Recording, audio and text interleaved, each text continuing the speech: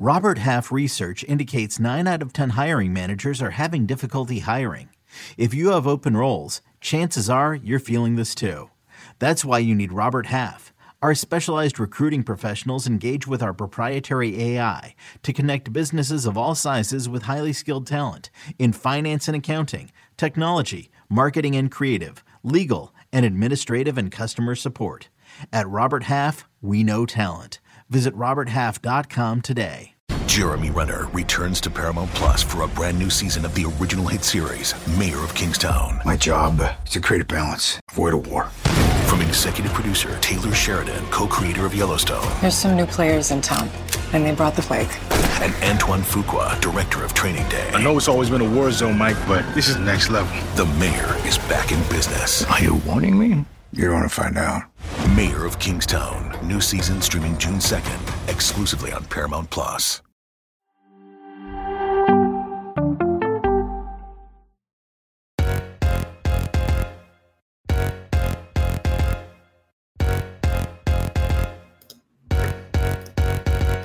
Hello and welcome to another episode of Attacking Third, a CBS Sports Soccer podcast. I'm Sandra Herrera, lead NWSL writer for CBS Sports. Joined today, as always, by my colleague and co-host Lisa Roman, broadcaster and analyst for CBS Sports. On today's episode, we have a news and notes roundup for everyone. We're going to be talking about the latest in U.S. soccer investigation results and news. But before we get into everything, a quick reminder to watch all our Attacking Third episodes, previews, recaps, interviews on YouTube. Subscribe to our page to get notified whenever we go live at youtube.com/Attacking Third. Lisa, we're back at it again. We sure are. Bye week in the NWSL. We've got international breaks. So the U.S. played this weekend.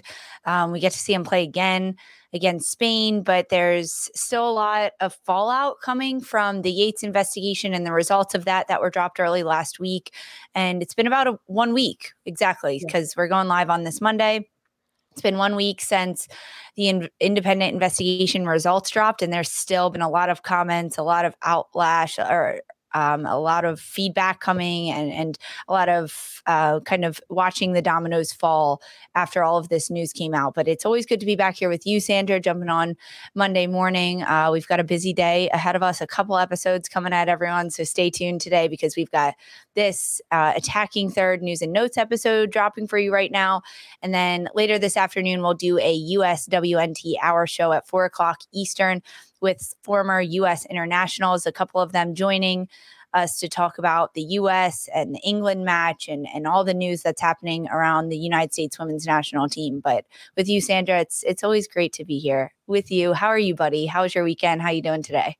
I'm doing okay. You know, the illusion of like a weekend off, right? With no NWSL like club games that are taking place. Mm-hmm. The regular season's ending. The next matches that we are going to dive into will be the quarterfinal matches. The playoffs will kick off. I know it's madness to think about, honestly. But you know, that didn't mean that there wasn't any soccer to pay attention to this weekend. If anything, the opposite. The international window always opens the opportunity for looks at global play.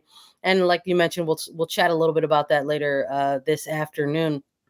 And we just sort of felt hopping onto this episode, sort of kick off the week. Like you mentioned it is a week ago today, where the investigative report was released by U.S. Soccer and Sally Q. Yates, the full findings and recommendations. Mm-hmm. And we thought it was a good idea to maybe come on this episode this morning and just sort of give a little bit of an update in terms of what has been the latest to various reactions and or statements or potential responsible accountabilities that we can notice and sort of pluck out and see what has happened. And what we've been doing here is there's a number of episodes. We've got obviously episodes that we did on this last week. If you need to get caught up, please know that those are available for you to take a look at. I believe we've got 2 episodes involving the Yates report and updates and reactions to those as well.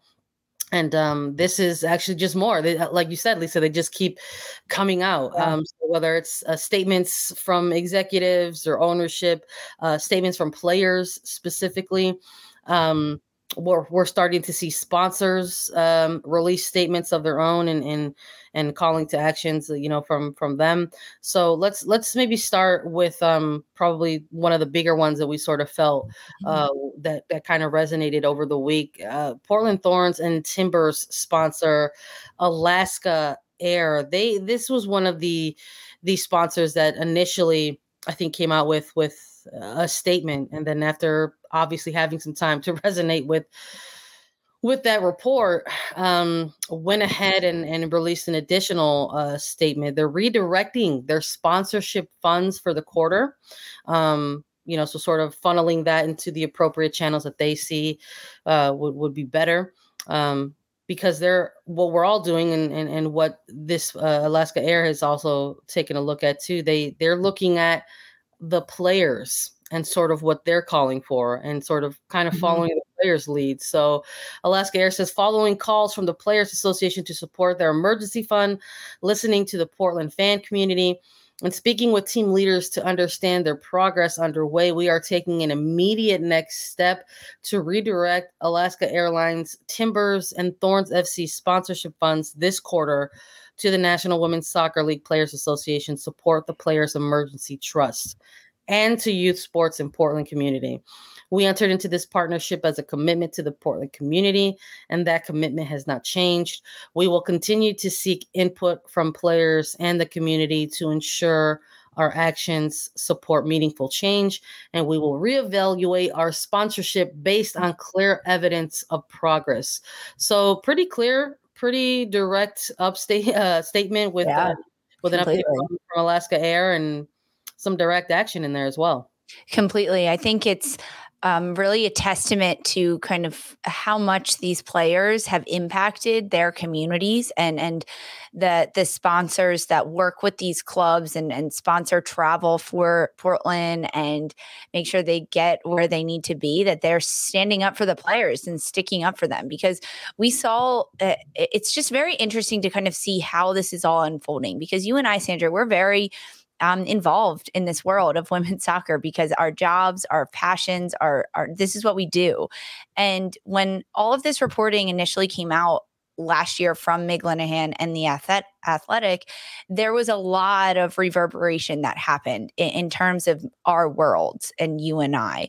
But now, a year later, after the independent investigation and these results have dropped, it's almost like the reverberation has grown, which is exactly what these players deserve, is that everyone is talking about this story, from NWSL fans to non-NWSL fans, and sponsorships taking a stand and saying, hey, we're not going to support these players that continue to allow this abuse and mistreatment to happen in the league, that giving the money, that their sponsorship directly to support the Players Emergency Trust is huge within the Players Association. And this trickle effect has been happening over the last week, from sponsorships coming out, from player statements coming out. And then in addition to that, other statements from Sherman-Williams and Anheuser-Busch and GE Appliances.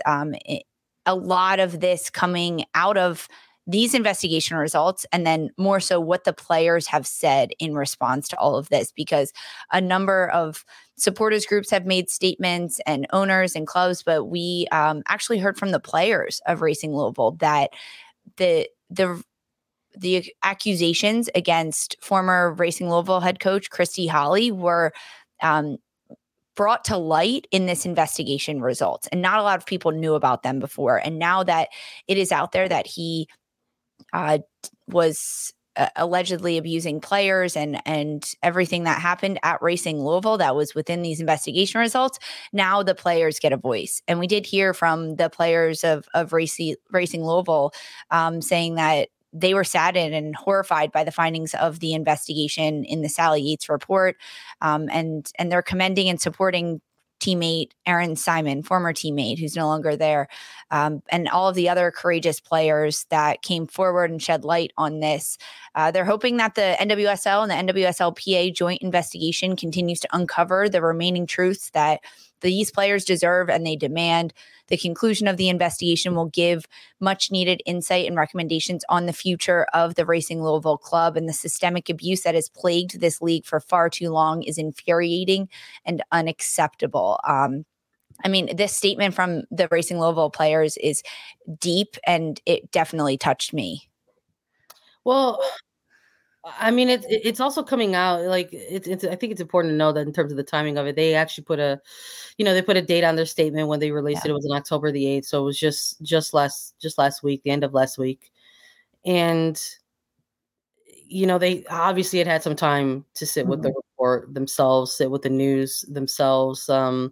Maybe even took a day or two to perhaps see if their franchise, would make a statement, and we did see a statement from Racing President James O'Connor, but the reaction right to that statement, we had seen some player and former, like current and former player, Racing Louisville player reaction to that statement, that it just sort of, that it fell short. It ultimately didn't.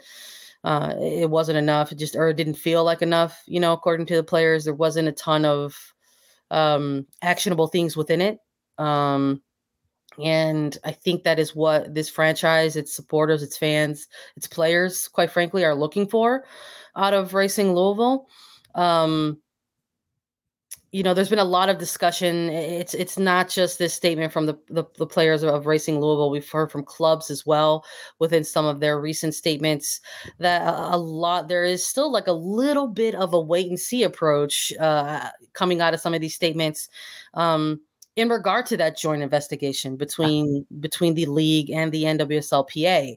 So with that, perhaps is maybe the one common thread within some of these statements that we've been seeing from like collective players and or ownership and or franchises directly, that there's this sort of highlighting of the joint investigation that is still ongoing and still has to ultimately be released. There is no actual timeline and date on that at the moment. It's been a ongoing, let's say, about perhaps as long as the Yates investigation was going on. So my assumption would be that is also sort of nearing its end and getting tied up.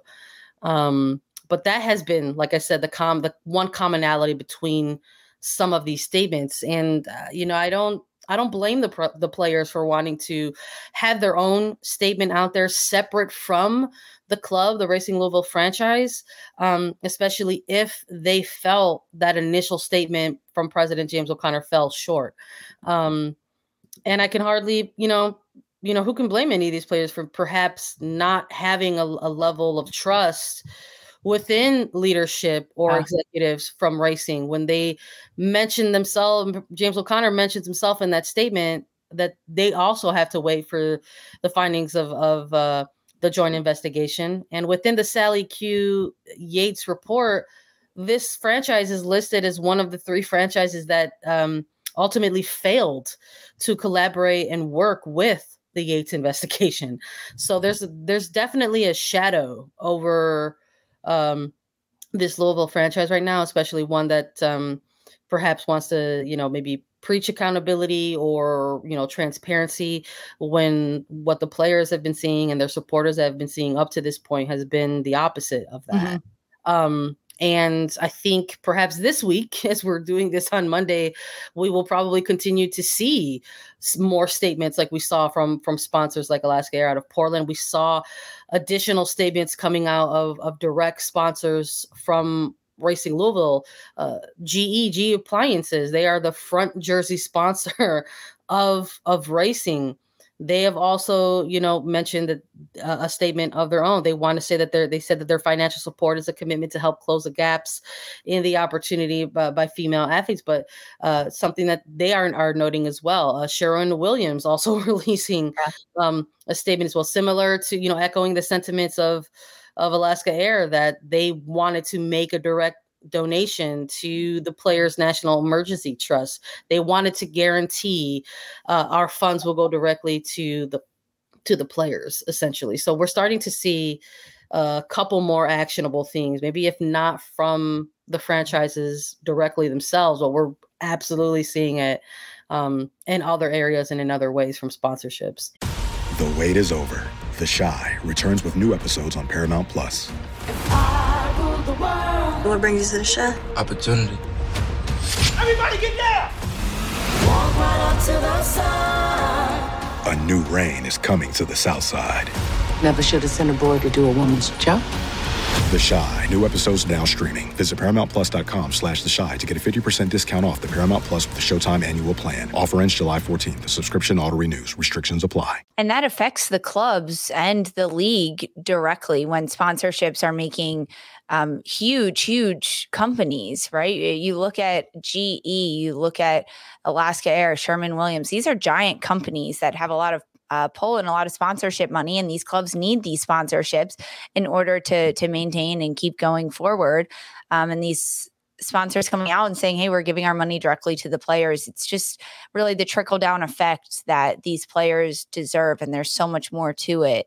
But that's really coming from it. But that's in terms of the sponsorship side of things, as we just talked about. And as you mentioned, Sandra, within the Yates investigation results, there's a lot of uncovering happening around Christy Holly, a former coach in the league that was at Sky Blue FC, which is now known as Gotham FC, before he went to Racing Louisville and was hired as the expansion side's first head coach last year. And in this investigation, what we've known about maybe some of the other coaches and their involvement, and rather the club's involvement with those coaches. When you look at someone like Paul Riley, who was most recently with the North Carolina Courage, he was previously with Portland Thorns before going to Western New York Flash, which then got relocated to North Carolina. So the Thorns organization is directly impacted by Paul Riley's career in this league. And similarly at Racing Louisville, Christy Holly, he came from Sky Blue FC, now Gotham. So Gotham is directly responsible for keeping Holly able to coach in this league, because he was there for a couple of years. It was reported by the U.S. Soccer and brought to light that Holly was fired from Sky Blue, now Gotham FC, after the team complaints of emotional and verbal abuse by players, and after an inappropriate relationship with a player, creating a toxic environment for the team. And when Holly left Sky Blue FC, it was framed in the public eye as a mutual split between the club and coach. And despite these allegations against him and perhaps the internal investigation at Sky Blue in results to these complaints of emotional and verbal abuse and the inappropriate relationship with the player, it was not made public. And he was able to be hired by Racing Louisville as a club. Oh, and also he doesn't even have his coaching license. I mean, that's like a whole other thing. But because of that, Gotham FC, New Jersey, New York, Gotham FC owner came out with a statement, and Gotham spoke their words after this investigation now involves them. Yeah, absolutely. I mean, I don't know if it's maybe the rebrand has thrown people off a little bit, but once upon a time, Gotham FC was Sky Blue and vice versa, right? So, I mean, we're referring to Stephen DeMaris, who just the other day, because we're doing this on going live on Monday, but made a statement, said he was going to be removing himself from club governance once again, pending the results of the ongoing NWSL and NWSL PA joint investigation. Just one of many names, right, listed throughout this final report, this Yates report. And just that Tamara's ultimately said that he intends to remain largely uninvolved in Gotham FC's day-to-day operations and would step aside for the time being, and said, in addition, to avoid any potential distraction to the club, I'm offering to remove myself from the club's governance. So, these very kind of, small, but sort of feel like very temporary. Yes. Kind of steps, again, all revolving around the joint investigation. And I think I'm one of many in this space that are not holding their breath when it comes to what will ultimately be the full findings and or recommendations from the joint investigation, I cannot imagine that there is going to somehow miraculously be some sorts of new information or new additional details that would somehow absolve some of these parties that we have already read about within the Yates report. I just have a hard time wrapping my mind around that. So these statements that are coming directly from persons, once again, named within this report, and tying that around a joint investigation falls a little bit short for me, but I understand in the meantime, that investigation needs to be given its due diligence and the same amount of attention that obviously the one that was commissioned by U.S. Soccer as well, right? Because this one is a joint one with the Players Association, so we will see. And I think in the meantime, it's what we've been talking about up until this point, Lisa. It's just a bit of a wait and see approach. Yes. Yeah, it is wait and see to kind of how these clubs respond and kind of what is the outfall of it. And we are in a bye week right now in the NWSL and within this league, but there was international play in the United States women's national team coming together with the England national team, wearing teal armbands, coming together with a banner before their match on Friday saying, "Protect the players." So there is a ripple effect around the globe right now, especially within women's soccer. But I'm incredibly curious to see what happens moving forward in the league, because playoffs are starting this upcoming weekend on the 16th. It'll be the quarterfinals of the NWSL. We saw last year when the reporting came out in The Athletic that the players came together and at the 6-minute mark in the game, they stood together arm in arm with the officials, with both sides, and making a statement. I'm curious to see what will come once playoffs start, right? Will there be another statement made by the players? Will there be specific armband wearing? Will there be something ceremonious before the game starts? These players are incredibly brilliant and smart and powerful and strong women, and players in this league that are fighting for their voices to be heard. And I don't think it stops here, especially with the ripple effect of sponsorships and clubs now coming out and making some type of statements. There's more to come. There's more to come, especially following the results of the NWSL and NWSL PA joint investigation, which we're not sure when those results will be determined, but there will be more to come after that. Yeah, it's something to keep an eye on for sure. I mean, eventually during this week, people will join us for previewing, right, of NWSL playoffs. I mean, we're talking about, there's a bye week right now. It's just going to be the quarterfinals, but eventually there will be the semifinals, and Portland Thorns are in the playoffs once again. Yeah. Chicago Red Stars will have a quarterfinal match coming up this weekend against San Diego. So, are these going to be, are we going to continue to see more player demonstrations, from these clubs? We have often heard that the soccer pitch, the field, the game is the biggest platform for these players. So I wouldn't be surprised, and I would imagine that maybe those conversations are already happening, but it's something that we will absolutely have to keep an eye on. And, I love that you brought up the teal armbands between England and the United States. It was a very powerful moment, and it was just one bit of solidarity between the two programs. There was also a moment of silence before kickoff. There was the taking of the knee after the first whistle. So a lot of things, that was collaborated between those two programs before they took on that big game. And we'll have more on the actual game itself a bit later, alongside our U.S.